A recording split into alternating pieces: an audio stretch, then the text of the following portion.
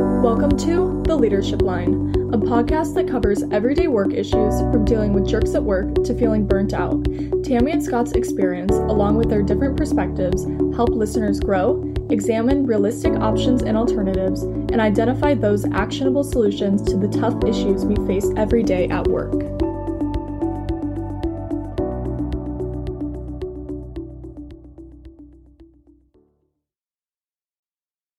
Welcome to Become More Studios. Hi, Carmen. How are you guys this morning, Tammy and Scott? I'm doing well, but obviously Scott's not talking. I'm awesome. That's a matter of opinion. Well, let's dig right into it this morning because I was at a class reunion this weekend and I heard... On purpose? On purpose. I had a really good time. And she went to school with my husband, which is a crack up in a tiny little town here in Iowa. She sent me a picture of Michael's graduation class, the class picture, because they all actually fit on one plaque. That's how small this school is. I haven't lived in this town for 40 years and I didn't grow up there. So it was eye-opening to see the changes and to realize how much had gone on for these classmates together before I was ever on the scene, which was kind of funny. But I had a really lovely time and I connected with some old friends who were really good friends at the time.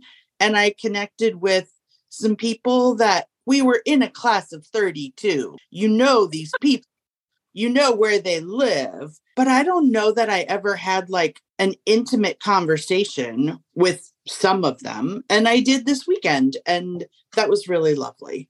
Mostly we didn't talk about work, but one question came up that I thought, let's talk about this on the leadership line. So the question for Tammy and Scott this morning is, what do you do when you step into a new role and you inherit an underperforming team? So you're about to change the rules on people and they're going to be confused and angry and want to know why everything has to be different. And how do you get them past that hump and to move on to being who they need to be? Oh, gosh. Carmen, this, your scenario plays out over and over and over and over again.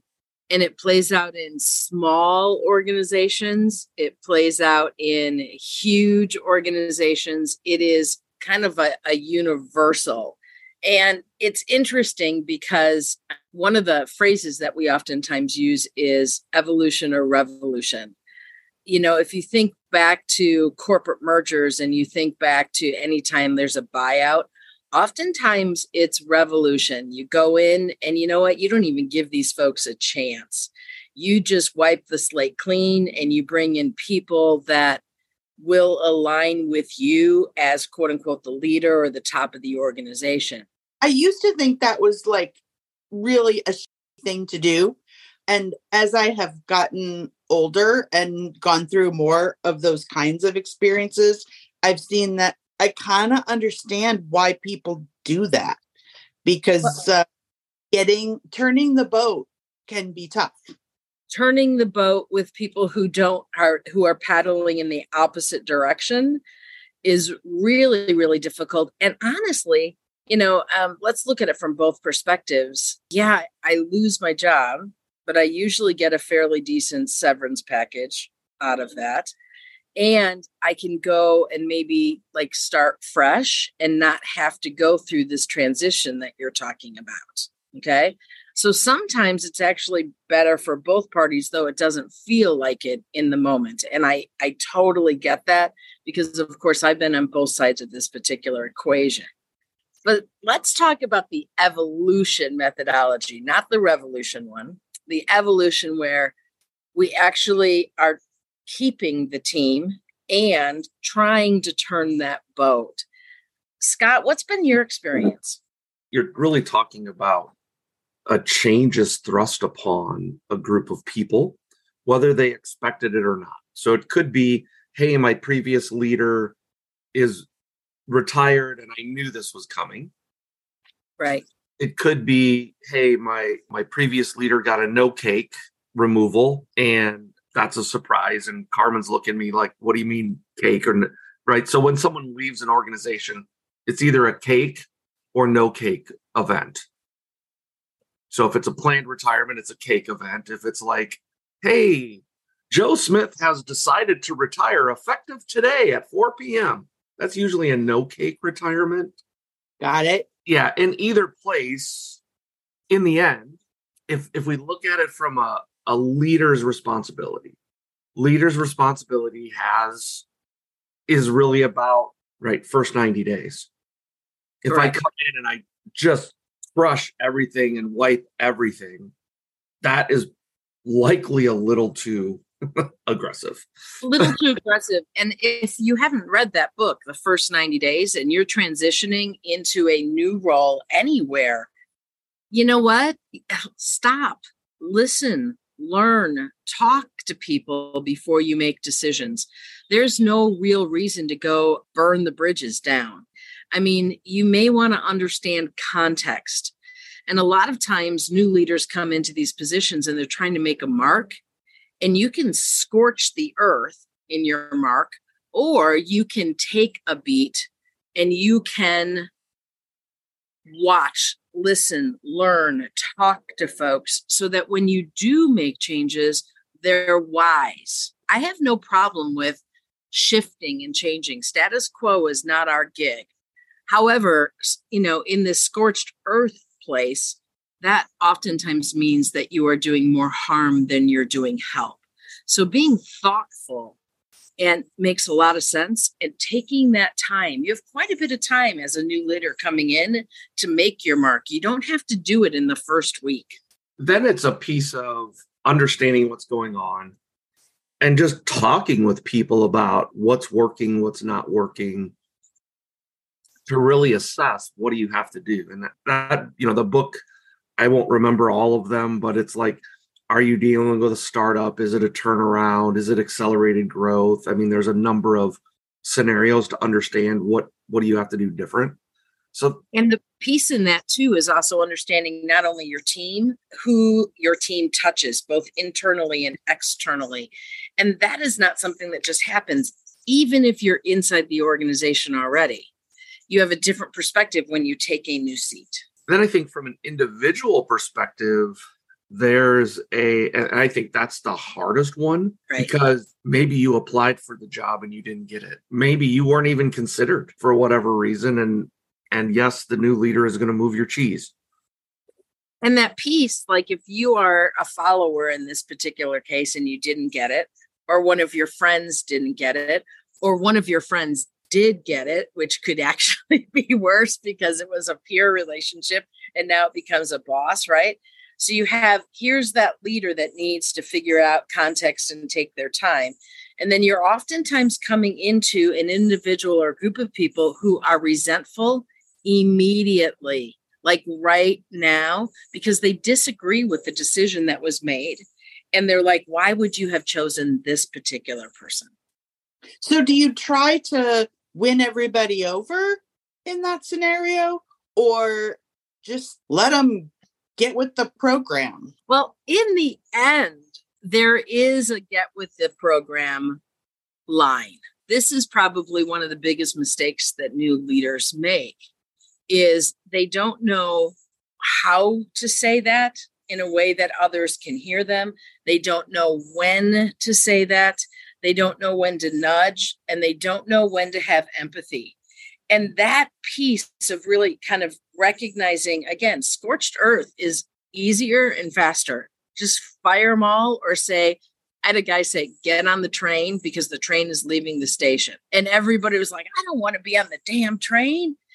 There's all these words that come back to like haunt leaders in this particular case, because this moment is fraught with danger. It really, really is. And so for me, the first conversation is about the transition itself. Scott, is that how you do it? Yeah, I think it's assuming you've done the work and you're not doing scorched earth. Right. It's the conversation around, here's what's working. We need to celebrate that. Here's where we need to go and why. Here's the steps we're going to take. And I don't know that you need to say we're going to get on the train. To me, that's not a public conversation. It's a one-on-one conversation. If there appears to be someone who doesn't want to be on the train or hasn't punched their ticket or whatever analogy you want to use, it's then a conversation with that person about, here is the direction we're going. I'd like you with us. And now that person has a choice. Sometimes the leader is going to make the choice for them because they're unwilling or unable. Before those individual conversations, it is the big conversation. It's the conversation that says, guys, this transition has happened. We're going to take a beat. I know that in the past, this is kind of, you had a different leader. We did things. We're not going to immediately make huge changes. Let's spend a little time. Let's find out what is working, what is not working. Let's have those conversations, but let's talk about how we're going to work together. And as a group, that leader needs to set new expectations, because as a follower, if I had this other boss for any length of time, I probably had that boss figured out. I knew what they liked, what they didn't like. I knew what they meant when they said, hey, that needs to be done on Tuesday. I knew what good was for them. I knew what quality was for them. I knew how they wanted me to give, tell them bad news. I knew how they wanted me to speak up or didn't want me to speak up. And every single boss that way is different. And it is the leader's responsibility when they come into a new group of people to make that plain, to have that be clear, to have there be no questions. Because followers will do what they have done before because it's worked. And as a leader, don't just assume that they are going to know what you want. You have to actually have those words come out of your mouth to give them a chance to be successful. And I think that big conversation about, guys, how are we going to work together? How are you going to work with me? What are my expectations? Many leaders miss this step. And when you miss this step, followers misstep. And when they misstep, and as a leader, you get angry or ticked off about it, or they see the disappointment on your face, what happens is that relationship doesn't start off on a good step, on a good foundation. And so that thing to me is the biggest piece. And then if folks aren't coming on the journey, then and only then do we start having those one-on-one conversations. But as a leader, I have to set that expectation first. And it's a little bit of, I know, Tammy, I've heard you say this, right? Old ways, new days. Yeah. And just calling out, right? Here, hey, here is what's different. Here's why it's different. And I don't know that I would use the words different as much as here's the previous process or decision or method. Here's where we're going to. Here's why. This will take effect on whatever day. Right.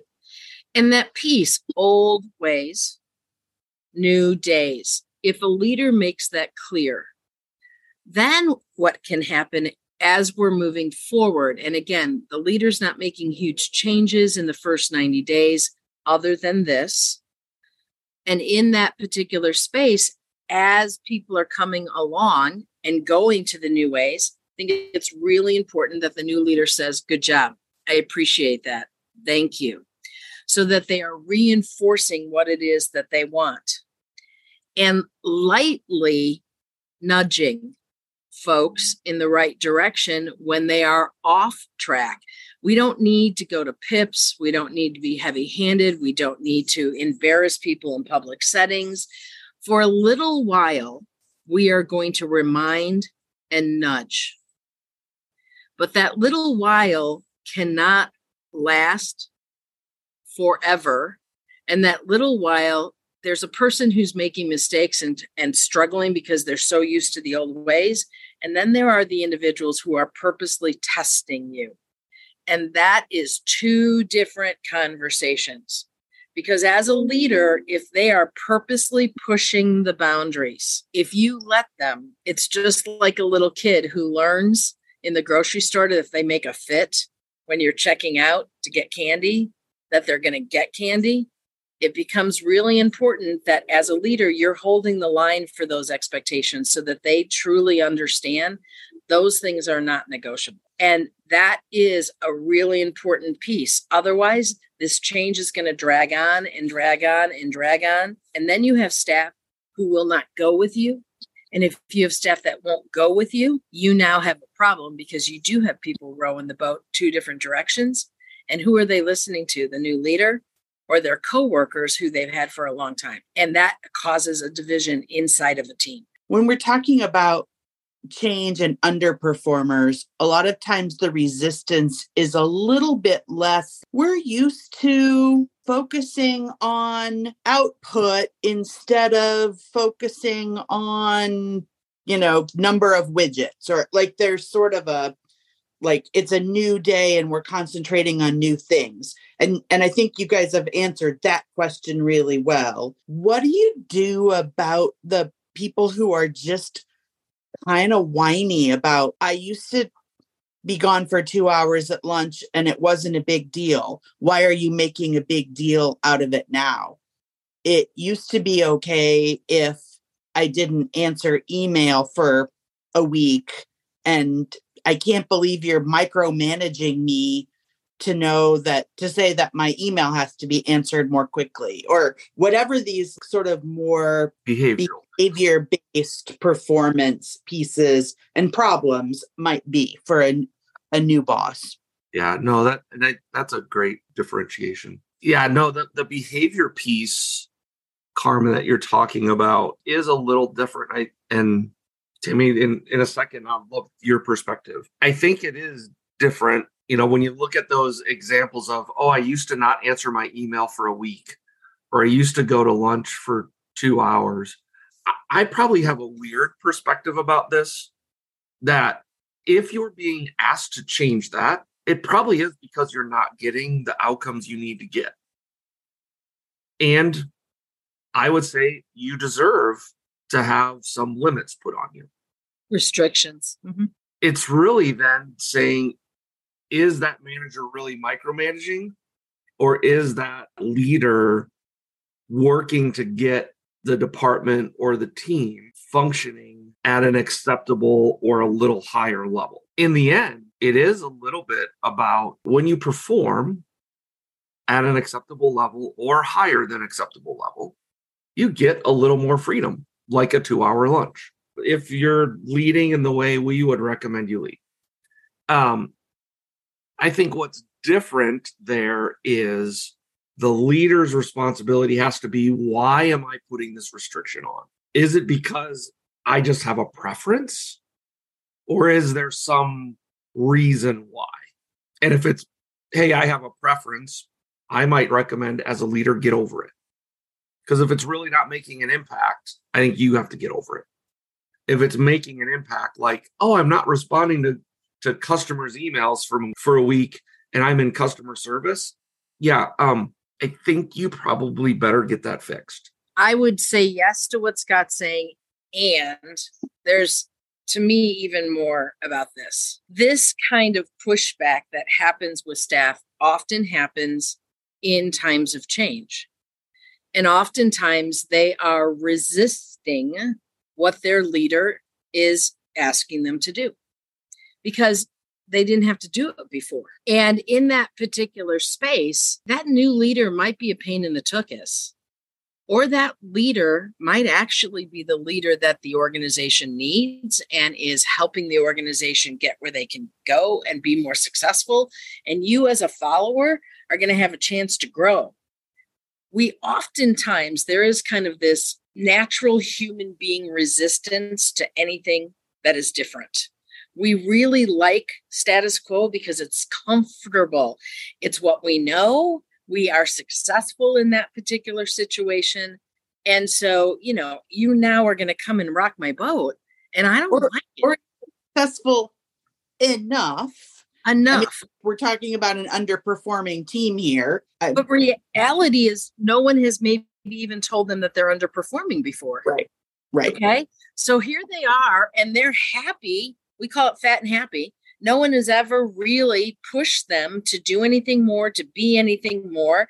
And they're looking around and saying, why are you saying now that something's wrong with me? It's been really good for the last 5 years. No one said anything. And now you want me to do more and be more. The resistance is understandable. But if I'm as a new leader coming in and I'm looking at those folks and saying that they're underperforming, and I have set the new expectations, my job, old days, new ways, my job as a leader is to continue to tell them old ways are not going to get you anywhere, and in fact will be a problem. New days, if you're willing to walk in that direction, you will be successful. But if you're not, that will mean that you will not be here. And that's why I'm willing to nudge them. That's why I'm willing to give them a little bit of time, because I know they're holding on to the status quo. But when I say that, it really is a piece that says, I am going to be following up and say, hey, we had a conversation. We talked about what we are looking for. One of the expectations is how you are interacting with the department next door. One of the expectations is how quickly we respond to customer requests. One of the expectations is how quickly you actually complete this task, whatever those things are. And when they're not hitting the mark, I am going to start escalating my conversations with them. A nudge, a reminder. Hey, just wanted to make sure that you and I are on the same page. And if I have to go to the third conversation, the third time I was going to say, hey, I know we talked about this. I know we talked about it here. I know I reminded you there. I'm still not seeing this. And I need you to get on the same page with me. The next time I have that conversation, it is going to be a pretty forceful conversation. And the next time I have that conversation in my world, I am going to either go to PIP or to termination, because they have said, hell no, I don't want to go. And unfortunately, if we are going to be successful as a new team and this underperforming team needs to move forward, if I allow someone to drag their feet for any length of time, it keeps us from getting there, and it spreads the message that underperforming behavior is acceptable. So I'm going to be honest with you, Carmen. I am going to set those behavioral expectations even more than the performance about the job that they're doing. I'm going to set those behavioral expectations on day 1. And by day 90, as a leader, I've made my decision who's staying and who's going. And on day 90, when I've given them 90 days to get in line and to work with me, if they are not, I am moving those people out of the organization. Because if I go to 120 days, 180 days, all I've done is slowed down the process. So I'm going to be very clear in the beginning. I'm going to give them 3 months to figure it out. I'm going to be having conversations that escalate with them if they're not doing it. And at the end of 90 days, I am transitioning my team. And that's not scorched earth. That is 90 days for people to figure out that the old ways need to go away and the new days need to be our future. And if they don't want to go on that journey with me as their new leader, that's a choice. And there are consequences for all of our choices. And that wraps up this week's episode of The Leadership Line. As always, feel free to reach out to us in the emails provided in this podcast description box, and be sure to check out our upcoming episodes always announced on LinkedIn. Thanks for tuning in, and we'll see you next week.